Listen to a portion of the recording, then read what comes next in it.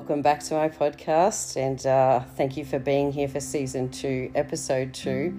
I did notice that the last episode I said Episode 2, I meant Episode 1 for Season 2. So thanks for being with me again. I actually do have a special guest with me today.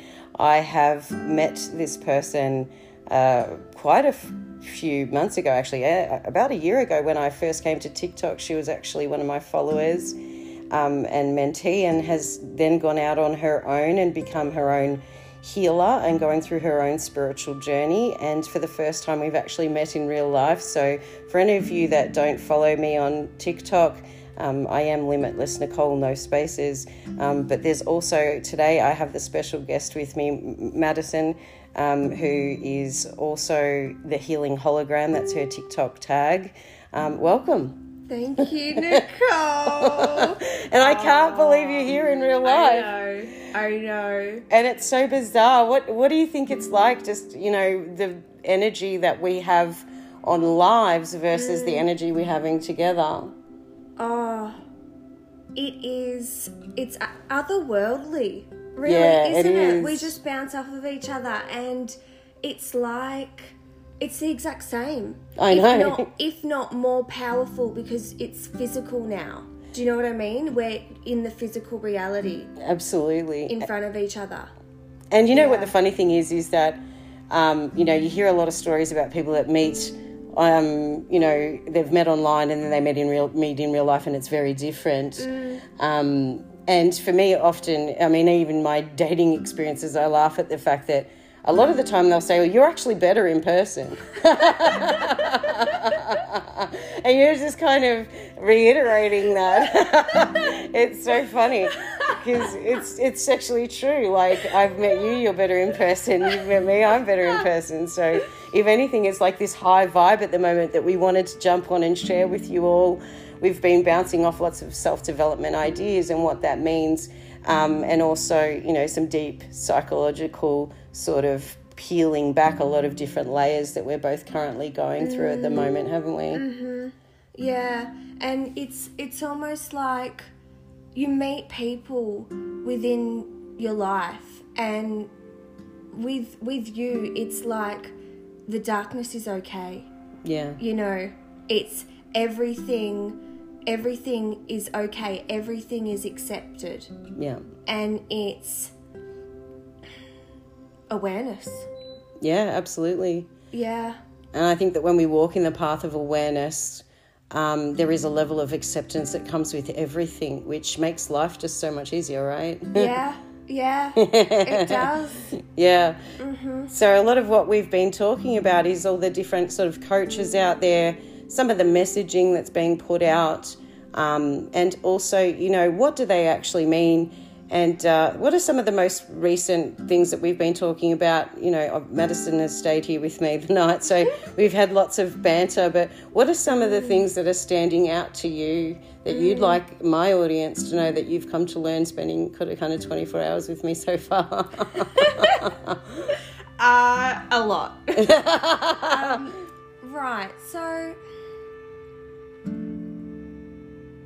awareness, being in awareness, and allowing all parts of ourselves to come to the surface. Like, obviously we're different when we're with other people. Like, I'm the way that I show up with you right now, that would be different to maybe my grandfather or, a little child. It's different, but it all comes back to integration, integrating knowledge, wisdom from source, but as well as there's a lot going on in our lives that we have to, honor. It's like we have this knowing of why it's happening. We have this knowing, but our mind tricks us. But what I have seen, with coaches, with watching them speak, some will say, sit in your darkness or sit in the feeling. And recently, I never really understood that. like until recently, and what that actually means. And then I see some people saying, you know, like, feel it, move on. Or, you know, you can sit with your darkness. But at the start, I was intellectualizing this and I was thinking, well, what does this actually mean? Mm-hmm. It's not, I feel like it is not explained in depth. And with what's happening in the world and on Earth right now, and with all the new frequencies and everything that's going on, I feel like we need to go in depth with this. Mm-hmm. So what does sitting in your darkness mean? And how can we integrate this in our lives? Mm-hmm. And maybe in a way that is healthy for us. Mm-hmm. But also bringing in the elements I'm feeling too. Mm-hmm. Yeah. So what does that, can you talk about that? Because we've just talked about this, and before I get to that, the question I think Maddi's trying to get to is, she did talk to me about the fact that a lot of coaches are out like, well, you know, don't, feel your feels, but and you shit, can I say, but just don't stay there. And what does that actually look like? And I think that's the missing prong for a lot of people that are struggling to understand, what does it mean to not stay there, right? What does it mean to feel it and move on? There is actually a process to making that happen, and that's an internal process. So, for example, for somebody that actually does do the work, they can articulate what that process looks like. So for myself, I am currently going through I actually am going through active depression. Would you believe it? And part of that, the process to my healing is actually sitting in my stuff and in my darkness. And inside that darkness, for example, is pain and fear and all the what we would say maybe call lower vibrational stuff. But from there, I will move it to sadness. And inside of that sadness, I'm able to feel that in my heart. I'm able to cry. I'm able to go through the motions of feeling that sadness. And I might even have, for example, an experience that's attached to it that I might release at the same time. Then from that sadness, I might move to, for example, reflection. You know, where in life have I felt that sadness? And I might hug myself, my inner child. I might pick my dog up and be grateful that he is not a part of that sad story, whatever. So I get sort of this reflection where I'm looking back at the sadness. Then from the reflection, I'll move to nostalgia. So almost like a nostalgic wonder, where these moments were actually the fundamental... Jackson! He's chiming in for everybody today. And as you know, I don't edit this podcast, so I'm going to let him go. But he's the fundamental foundation of growth is sometimes that darkness. And I think we're too quick to actually move people on from that rather than explaining the internal process that happens. So again, we're sitting at this point in nostalgia, and we're all of a sudden looking back with wonder at all of these dark times that have essentially created growth, to which we then move into gratitude. From gratitude, we're able to actually look back at those experiences and know that with absolute certainty they happened in order to help us see that, let's just say, dark actually helps expand the light. And without darkness, we wouldn't be able to feel that gratitude. So therefore, all of a sudden, the top line saying of darkness balances out light and lightness balances out dark makes sense. But without the process and the steps in between, what does, not staying in your shit look like? And what does not sitting in your darkness look like? And that's the thing that I think we're missing in a lot of these, discussions that are happening at a top line level, whereby people go, well, I'm trying to not sit in my darkness and just move on from it. The point is not, sit in your darkness and just move on, right? No, that's not the point. That's the end. The end goal is when you move on. There is actually steps that happen in the between that if you do the work, you are able to help and articulate those steps or what they may look like for you and what moving on actually looks like. It's not an instant thing. And it almost comes across like when people say just don't stay in it, like they're not actually allowing the space in order to actually allow that person to truly move through their feelings. It's almost like they're not able to articulate the steps in between. And I guess that's the difference between a good and a bad coach, right?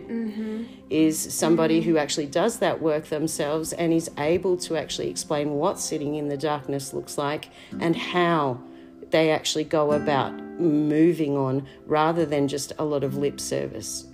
Would you agree with that? Definitely. And, you know, the world is so fast-paced already. Yeah. And our emotions, it takes time to feel them and to move through them. And it's not really like speaking with you and all of your wisdom and everything has made me realize that it's okay. You can sit in your darkness and there are stages. And wait, so it was nostalgia, and then what is it? So I take it from like a nostalgia and a wonder, and I combine those two because nostalgia is looking back. You have reflection, then you get a sense of nostalgia when you look at those times, you know, and there is a sense of wonder because without that darkness happening, you wouldn't be at this point where you're actually growing out of it, you know, and there is then a sense of gratitude. So, you know, and I'm not saying that those steps are the exact steps that everybody will need to take, but that's what it might look like for somebody. In an internal process, how do we not stay in our stuff? Firstly, it's not by saying, don't stay in your stuff. Yeah. I just really want to reiterate that I've really come to the point where I've realized that this is actually, to me, I feel, and this is my personal opinion, to sit there and say to someone, don't stay in it, who's currently going through distress, is dismissive of their present moment feelings. Yeah. And so to honour those feelings and, you know, and if you are going to say move on from it or don't stay in it, please explain to that person what that might look like. And I think that's probably what we got out of the session, bouncing off each other today, is probably a key critical piece to add to what does moving on look like, right? Definitely.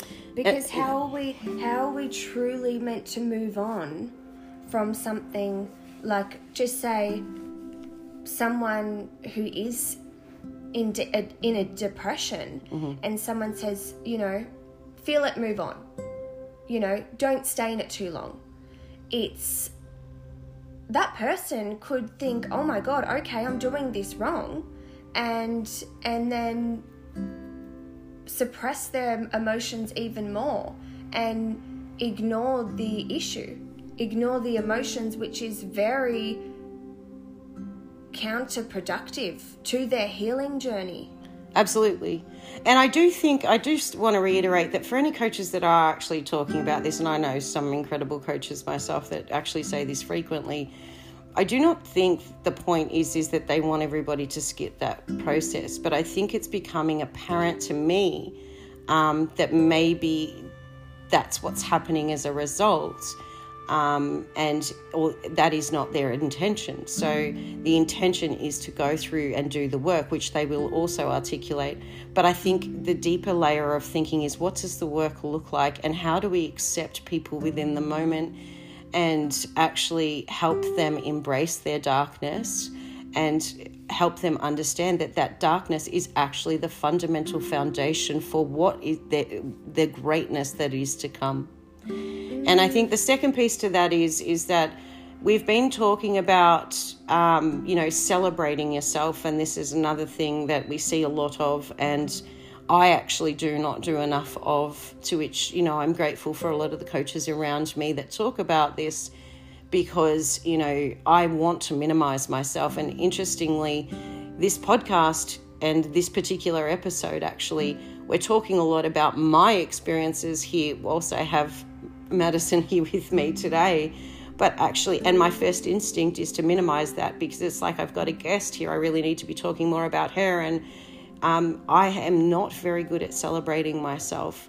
And, you know, up until recently, I've had a lot of people stripping me down, tearing me down, or not giving me the equal amounts of love that I deserve, or validation, and everybody needs it. So having that discussion with Madison, I'm incredibly grateful for her being here today, this beautiful 25-year-old who is absolutely switched on more than ever. And for anybody who wants to follow her, she's I have said her tag before, I will say it again, she's at the Healinghologram on TikTok. I'm sorry, it is actually Healinghologram 8. Oh, it's 8 now. Yeah, I took the V. Did you? Yeah, I took the V off. Oh, did you? So then it was more a collective thing. Yeah, okay. Yeah. So you can follow her there, and she actually is, she does, you know, talk about healing and all the different things that she might be going through, whether it be going out into nature, whether it will be channeling and downloading. She is from, you know, the sort of spiritual part of TikTok, to which I am also a part of that, as much as I am personal development, coaching and business. So, you know, Madison and I come together on much of a spiritual level, but then when we get together, we expand out on all of these. Mm-hmm. Oh, it's powerful. It is so powerful. And it all comes back to being in the moment, allowing whatever comes up to come up, and really, like, I have such a deep gratitude for you and for this friendship. I really do. I've told you that before anyway, but, you know, and it all comes back to I think you said before, like, we both bring our whole selves to the table. Yeah, we do. Bring our whole selves to the table, but sometimes when we are not in our power and when we give in to those people who are, you know, trying to bring us down, whether that's consciously or not, we almost give ourselves away. Yeah. And I know that, you know, a lot of people go through this. And I want to ask you, what would your definition of a good, healthy, you know, relationship, whether that be friendship or a relationship with a family member, what do you see that as? I think what you pointed out before is actually probably a good depiction, which is your whole self. Bringing your whole self to the table, not just the side of yourself that you want that person to see, and know that you are okay to do that. And I think that's something that I've learned, which with gratitude to you, obviously, that I've been able to be my whole self, and also I receive you in the same way. So you don't just give me the versions of yourself that you want me to see. You give me everything. You show me the good, the bad, the ugly, and you allow, and that comes with a sense of, like, I'm honoured that you allow me in your life. And it's not, you know, you validate me as much as I validate you, and you bring your whole self. So the thing is, when we hide away parts of ourselves inside of a friendship, and it's absolutely normal, I want to say, to actually do that, it's particularly in the early stages when you're getting to know somebody, is, you know, and some people take longer than others. You know, when you're putting away parts of yourself because you're not sure whether they're going to receive you, you're not really bringing your whole self to the table, are you? And as the friendship develops and gets closer and closer, for me, the differentiation between a close friendship like yours and mine, as opposed to another friendship whereby they only bring a part of themselves to the table, you know. So if you don't mind, I'm going to actually use a recent example with you, if that's okay. Oh, go for it. Do I make you nervous? No, not at all. So I actually recently we went through a stage where, you know, Maddi was working through her own emotions, and a lot of what I had to say, or, you know, how would you say it? My honesty, vulnerability, maybe putting a mirror up. Definitely a mirror. Yeah. Mm-hmm. Would you say it scared you? Yeah. Yep. It definitely, yeah. Like, it was like you were holding a mirror up to me of everything that I was running away from. Yeah. And even though in that moment I didn't understand what was happening, I did not understand what was happening in that moment. Mm-hmm. My brain was coming up with all these different reasons, but it did come back to, which when I realised, like, you know, I called you and because what happened was, Nick, you were coming up, you were actually, as I remember it was, you were speaking about your darkness and the stages, basically, and we were talking about that in a very in-depth way, but it got to the point where, because I had been running my whole life away from this darkness, and it was finally smacking me in the face. It wanted to be recognized, but I did not want to face it then. But yeah, where were we going with this? We're talking about the foundations of a friendship and how it can be built through these, you know, breakdowns, which is what happened in that time. Yep. You as a result, I had Maddi just kind of dropped off and wasn't really in contact very much. And at that point, I understood that for whatever reason, I had every faith in the person that she is. But I didn't feel that intuitively, I didn't feel that there was anything that I needed to fix, and that, you know, on reflection of myself. So I left her to go away and figure that out and come back to me. And if there was a problem, she would talk to me about it. But as it turned out, Maddi came back to me, you know, a couple of months later and called me and said I was being triggered and I wasn't sure how to work through that. And, you know, I'm so sorry, I should have been a better friend. And you were saying all of this stuff. Well, yeah. And, you know, what was my response to you? Oh, mate, it's all good. Don't worry about it. No, you were very understanding and accepting. And I think that, you know, from my own trauma, half of me was expecting you, and not because of who you've showed me you are, but because of my trauma, to say, well, you know, no, it's done, and you should have spoken to me, and, you know, but the fact that after months I came back to you and was vulnerable, you were also able to meet me there and be vulnerable as well. And I remember you saying, no, honey, I know who you are. I know your essence. I know that whatever was going on, you needed to deal with on your own, and I knew that when the time was right that you would come back to me. Yeah. And I was like, oh. And it's true. And the funny thing is that, you know, if it is something that, you know, I felt like she would have needed me to reach out and support her on, I would have reached out. But intuitively, I knew that she was triggered, and it felt, I mean, with all due respect, it felt kind of angry and, you know, you didn't really want to deal with it at the time or speak to me for whatever reason. I didn't take it personally. I just understood that, you know, whatever it was that you were upset about, that you would eventually work through and come and talk to me. And if there was anything I needed to be accountable for, I trusted in myself enough to know that I would do that for you.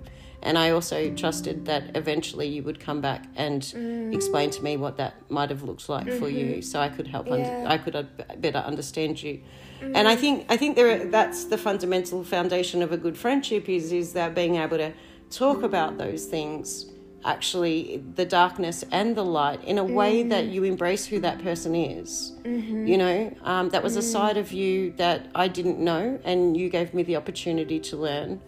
And to which I'm grateful for, because then I was able to work with that. And with every time that chaos comes about and the city sort of gets smashed down, it has the opportunity to be built from even sturdier foundations. Yeah. To which is exactly what happens. So conflict inside of friendships is absolutely okay if, you know, the communication is there and you are able to actually talk through things, right? Yeah. Well, in saying that, now I feel like I probably won't just ignore you for a few months because I feel so comfortable with you.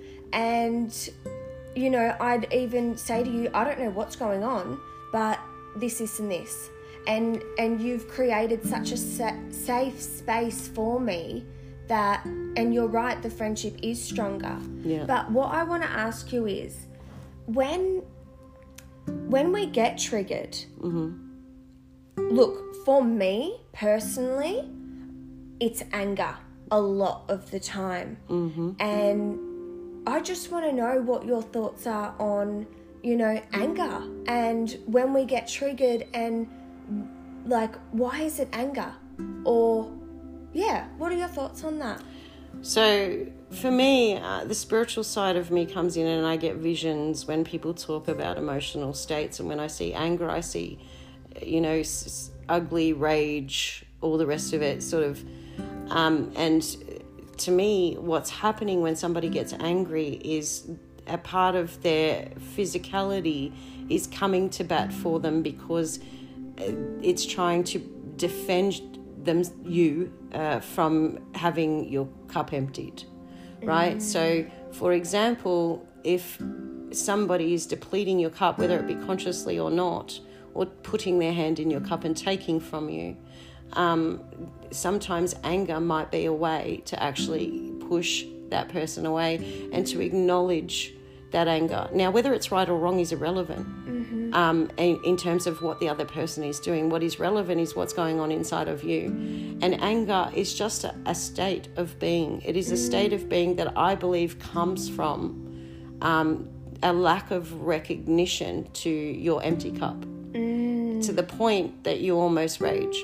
So, for example, if I know that you are angry or you're being triggered, and we say anger, for example, then I know that maybe that mirror is standing too close to your face right now, and that you need some time to digest it because you're depleting very quickly as a result of going into that experience. Does that make sense? Definitely. Yeah. So it's the natural reaction to your body. It's a defense mechanism. Yeah. And it is absolutely okay for people to feel anger. Now, understanding what that anger is about is the more important step. So when I say it's okay to feel it, but make sure you move on from it, what I would mean by that would be understand that what's happening inside of the interaction with the person that is making you angry, or why you're angry.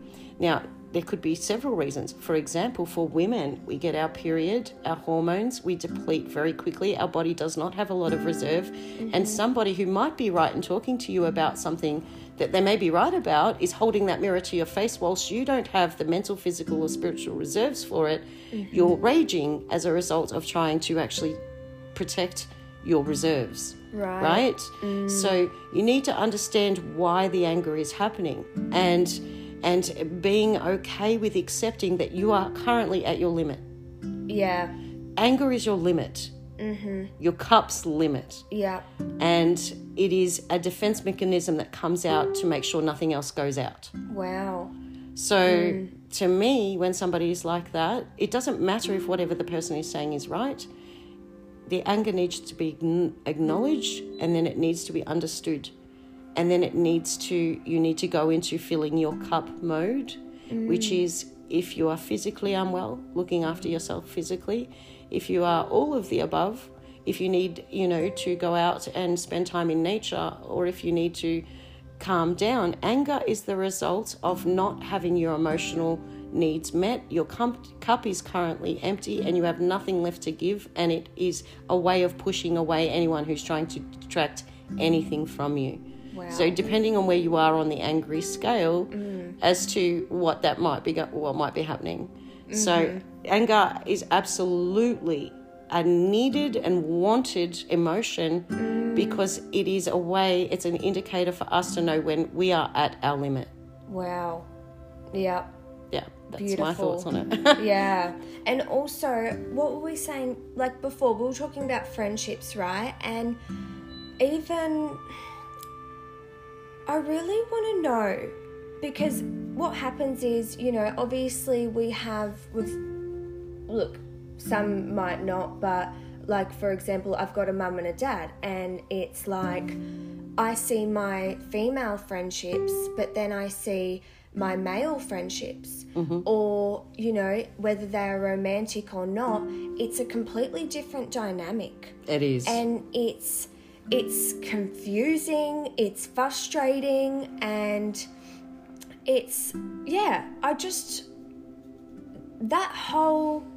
and I feel like, they say men are from Mars, but are they really? Or are they just so suppressed that they, the world teaches them not to have emotions and to be strong and all of that? And I don't know what question I'm asking. It's something to do with, is there a difference between the male to female dynamic inside of friendships? Yeah. And I absolutely would agree with that. And I think it just, even some of the most aware men, can struggle because of the way the world grooms them. We're groomed to be a lot more communicative and sympathetic and empathetic.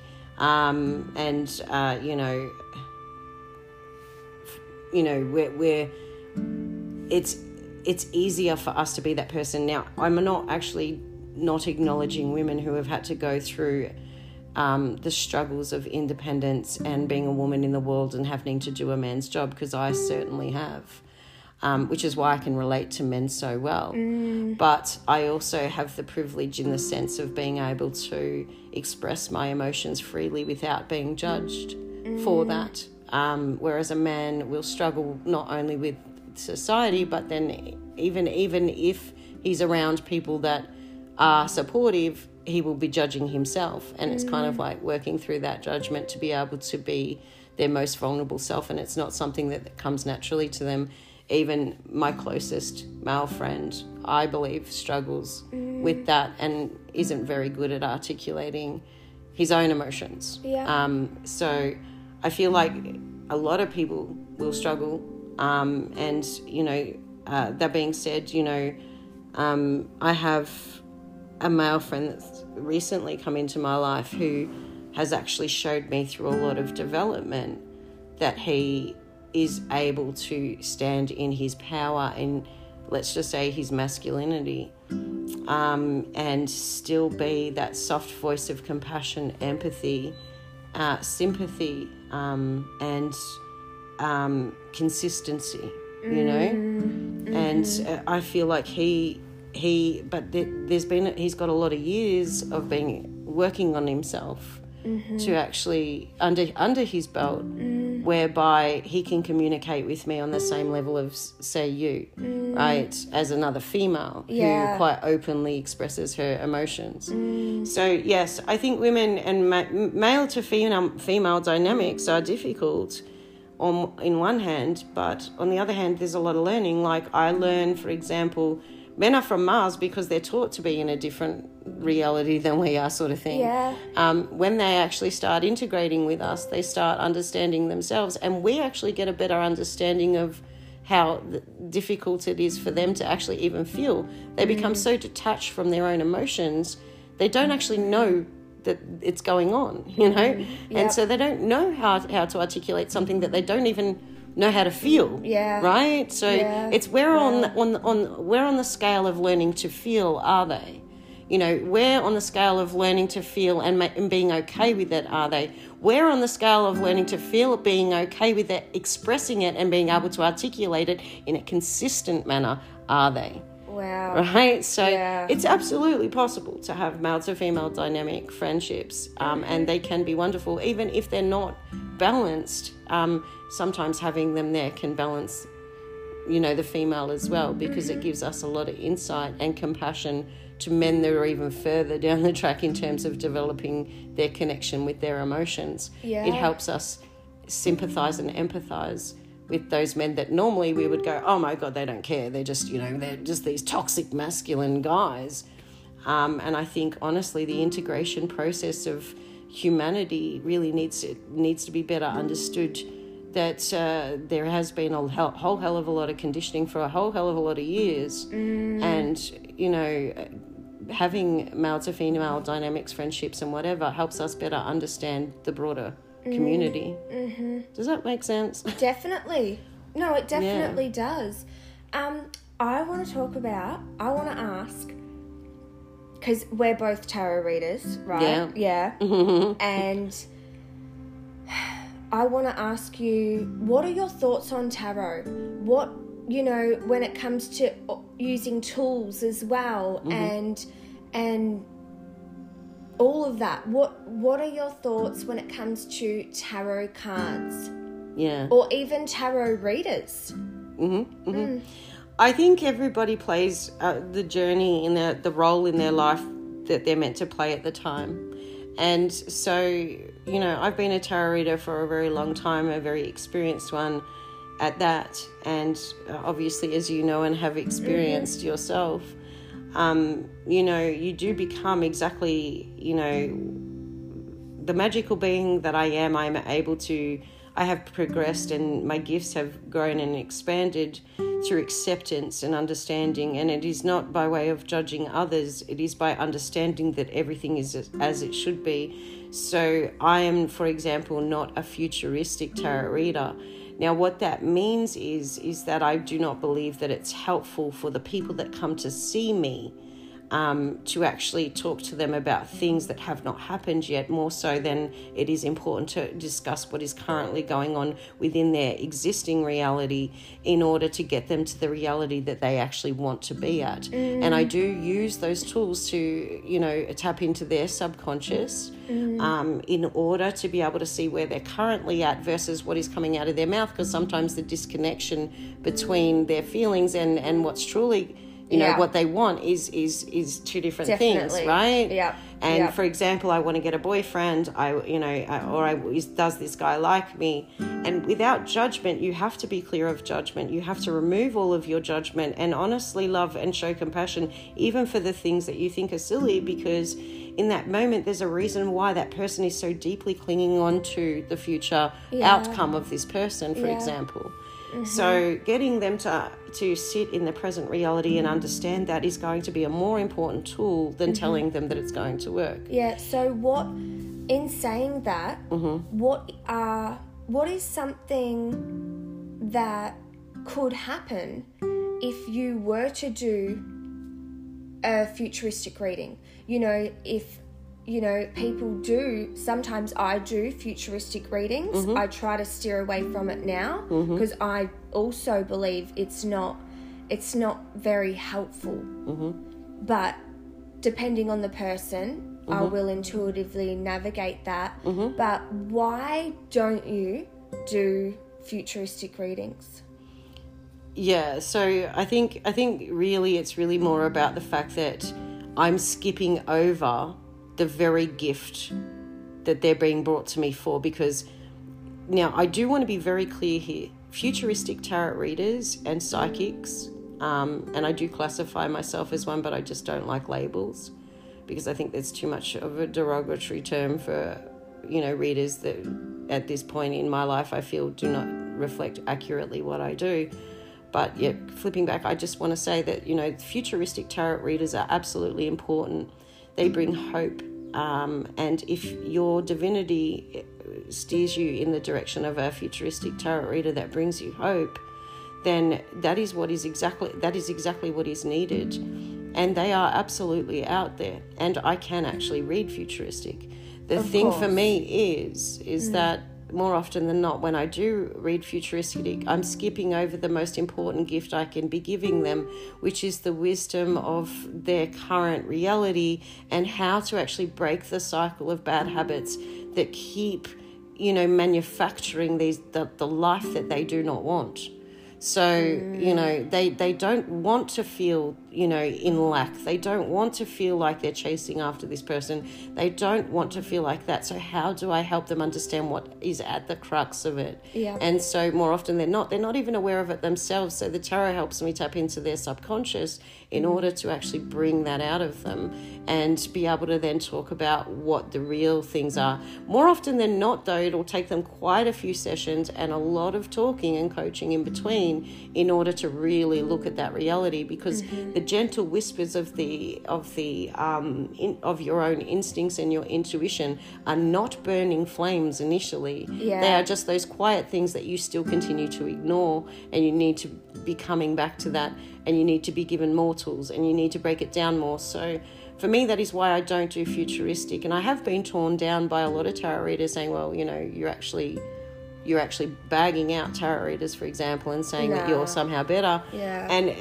again, this actually leads into the next subject, which was, my own standing in my own power and being discerning around what I do. Knowing my place in the world means that I have to actually go, well, that's more about your insecurity of what you do than mine. Yeah. Because people that actually do that, whether they be a tarot reader or not, come at me and attack me for having a very strong opinion, to which I have no intention to hurt anybody. And tarot readers are beautiful spiritual people that do provide lots of different layers and levels of things. But I also believe that there is more beyond the tarot. The tarot is just simply a tool that helps me understand what's truly going on with this person when sometimes they don't know themselves. So what they're asking me may not be consistent with the messaging that needs to come through. So that is one tool I might use, but for the most part I actually channel more than anything. I download the information to be able to articulate and connect in with that person and really break down through intention and my words. My words are powerful. They are. And, I often find I'll say things and then they just happen, or I will sit with you and whatever I have to say, my words, I stand in my truth, I stand in my power. And so when I have something to say to you as a reaction to your questions or your vibration, I'm delivering it with 100% intention and power and knowing that I'm investing my energy in you, which then amplifies your ability to absorb what I'm saying. 100%. Yeah. Yeah. And look, normally I'll be having a conversation with someone and let's say, quote unquote, they're spiritual. I don't listen to their words. I actually just feel the vibration. Yeah. And then then I leave, and then it's a process that within my aura and my body that I go through a process of understanding. Whereas with you not only are sending me the vibration and giving me the vibration, you are also able to articulate it in such a way that I'm not sitting here thinking, what are you saying? Yeah, you know what I mean? I still might have to, when I do leave, I will transmute the energy, but I'm not left thinking, what did she say? Yeah. Do you know what I mean? Yeah, you deliver it in a way that that person can, obviously digest. And then obviously, you deliver it with intention. So then even if there was a possibility of mild confusion, with the intention clarifies and makes a gateway for you to receive it a lot easier. Yeah. So I also use energy work in order to manipulate what I'm saying to obviously be received a lot easier to the sitter, for example. And how did you learn that? It's an intuitive process through meditation and obviously not impressing my own, I guess, judgment on what I believe that person needs necessarily from my own experiences, but what I can see that person is clearly bringing to me. And I allow the channel to open through not allowing judgment, through breath work, through being centered, and through daily, obviously holding myself accountable for judgment, because we all do it. To say that you don't judge is bullshit. Yeah. We all judge. It's just, knowing and getting in the practice of, pulling yourself up for when you are judging. So then you know how to actually open the gateway to channel. Because unfortunately, if you're going to channel or you have an interest in channeling, and that is the download of information that is available to all of us, that we get, the very thing that cuts us off to that is judgment. That is so true, isn't it? Yeah. So if you get in the practice of understanding what judgment looks like in every sense of the word, it's not that you shouldn't be doing it. It's more that when you do it, and particularly you impress your judgment on somebody else, you're actually not giving them the channeled version, you're giving your physical version of what you think of them. Mm-hmm. So therefore, when you channel and you're an open channel, you're delivering something beautiful, and you're delivering a wisdom beyond yourself. Mm-hmm. You understand that you're humbly in service to them for that moment. And inside of that moment being of service to them, you must remove your own judgment in order to show up for them as they need you. And therefore, when you do that wholeheartedly, you're able to give them what they need, and they are able to receive that through their heart space, that energy, that intention, and that untampered with channel. Yeah. And they just get it, and their frequency raises. So when you say, you meditate and you do breath work, and you've obviously got a practice of, self-love that you do daily. And I'm just wondering, when you say, when it comes to, channeling, in those meditations, do you set the intention, I am a channel for the collective consciousness? What is the intention? The intention is selfless.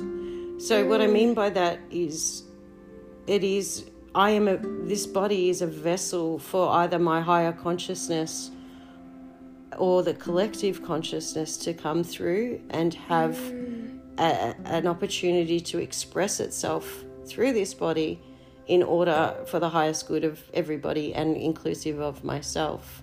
So my intention is always the gratitude for the experience that I have here and what it is that, I could be doing in service of both my higher self and with this body and the collective consciousness.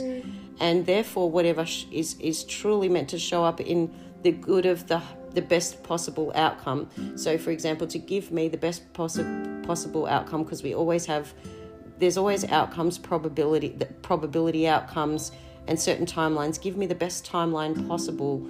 To give me the best timeline possible, I'm going to open myself up for channel to my higher being, my higher self, and the collective consciousness in order to use this vessel to service in the greatest good of humanity. And therefore, whatever comes up, it might be, for example, go outside and put your hands on a tree because you're toxic. It's not always like, and I mean, look, a lot of people don't know me personally, but, I'm much of a jokester, and I think, being able to take life not so seriously all the time is important too. Definitely. So it's whatever shows up. And so the intention is just whatever shows up in the highest good of both myself and humanity. And that actually collectively brings me into the next thing, which is, what is, this whole practice of self-love thing. I think we've probably etched it too far to the point where we're like, if you don't love yourself and you're not onto it yourself, then you can't love anyone else. And for a good portion of time there, actually up until recently, I actually believe that. And I now call bullshit on that. Same. Because the truth is that you have the potential to love everybody, even when you're completely destructive. Yeah. The problem is that the expectation of the type of love that they're going to give you back in return, if you are still, you don't understand that, I guess you're giving past the point of resentment, right? Never give past the point of resentment. Like I give to people freely. The minute I start resenting because I'm not getting back what I need in return, I then know I've given too much to that person. So I never give past the point of resentment. And I always say that that's the most important thing that we need to learn, is that in the journey of loving yourself and loving other people, you can do both at the same time, but you never give past the point of resentment. And that should be your benchmark for how much you give back to somebody. And it's not about playing games or tick for tack. It's more about the fact that you want to be genuine within that friendship and or within that relationship. And if you're giving to the point of the fact that, they didn't give me this and I'm not happy, then you've given too much of yourself, so retract. Yeah. And then work on yourself, because that, there are some friendships that are the gift that keeps on giving. There are others that you probably have to put some boundaries around, because you don't want to get to the point of resentment and you feel like maybe that person takes more than they give. Yeah, and the reality is, in my own journey, what I've found as well is when I start to resent someone, and it is definitely because I've given, but it's past the point of resentment, which is what you're saying, the reality is I was really just resenting myself for giving too much. Correct. And you'll hear that a lot. You'll hear, well, I give them this and I did this and I did that. What you did, darling, is that you gave past the point of your comfort levels and you didn't listen to your own intuition, and then you wanted to hang it on that person because you're not listening to yourself. Do you hear yourself? Yeah. And I have to constantly hold myself accountable for that, because sometimes I give past the point of resentment and then I feel that resentment. I go, well, that was your choice and you shouldn't have done that. Yeah. So now I don't want to demonize that person because I made a choice to give more than they have the capacity to give me back. I just take back my power. Yeah, that's that's something that I'm working through at the moment. Is obviously, loving yourself and loving other people can absolutely coexist. Yeah. But they need to coexist on a level that you feel comfortable with. Otherwise, you're giving past the point of resentment, and that friendship then becomes non-genuine. Yeah. So that's been something that I've learned, and I think that also helps us understand boundaries a lot better. Yeah, and I feel like when we go to blame someone else, or something external, it always comes back to us. And, for example, I don't know, maybe it might be in my recent case, well, that person wasn't there for me. Well, the reality is, why did I expect that? And, let's not blame, or maybe allow the blame to come about, but then really hold that mirror up. And the truth is that we are really to blame for our actions and what we accept as well. And it's not to be hard on ourselves. It's just so we can move forward in our healing journey and in life, being the best versions of ourselves, for ourselves, and for, like you do, and I do this as well, not right now, but, for the collective. Absolutely, absolutely. And I think we have to be careful with the word blame, because I think people get stuck on words. Like I don't, and so I understand the frequency in which you're actually you're giving that to me, and I know you don't need to worry about that with me because I know what you're saying. But a lot of people will get stuck on words, and I'm certain that if anybody's listening to this, they would have picked that up straight away. And I'd like to, for those listeners that just did do that, for them to actually understand that, you know, sometimes understanding people and the art of listening to your intuition is to truly hear what they're saying, and that sometimes means listening with your whole body, not just the words. And so in this instance, you're saying, you know, you're holding yourself accountable for choices that you made, rather than actually, you know, demonizing another person. Exactly. Right. And so I've just moved the words around, and it's changed the frequency of which you were actually trying, the point you were, of which you were trying to, we've been able to get to the point that you were trying to make. Yeah. And so, yeah, I think just understanding that is, and also to be kind to ourselves throughout this process, because it is really hard to navigate friendships, relationships, and people and society with the, you know, we are all human. We are all going to make mistakes. We are all going to screw up. I've screwed up so many times. You know, I still am trying to figure out how to deal with depression and this power. And, you know, I it's interesting. I am going to actually end this podcast soon. We were actually going to make a little bit more about Madison, and I wanted to talk about some of what she did, but or what she's been through recently, but maybe we'll do that on a live. We'll jump on live and maybe talk about that a little bit later. As it turns out, it has been a bit more about me and my experiences. And I do want to say inside of that, I actually, Madison and I were talking about this earlier, I do not celebrate myself enough. Yeah. And I tear myself down quickly. And this has become about me. You're on here. I would like to be able to interview you. And as it turns out, you're interviewing me. You're talking to me about this stuff. And you're picking my brain, which you obviously feel very comfortable doing and enjoy doing. Yeah, of course. Like, Nick, our friendship since day one has always been, we're lifting each other up. Yeah. And, you know, what we actually realised today was that, you know, we need to be in our power more. Yeah. And the reality is, I'm having fun when you're in your power. Yeah. Whether that is talking, whether that is, you know, telling me about your experiences and doing your podcast and doing what you're passionate about. That's what I love to see.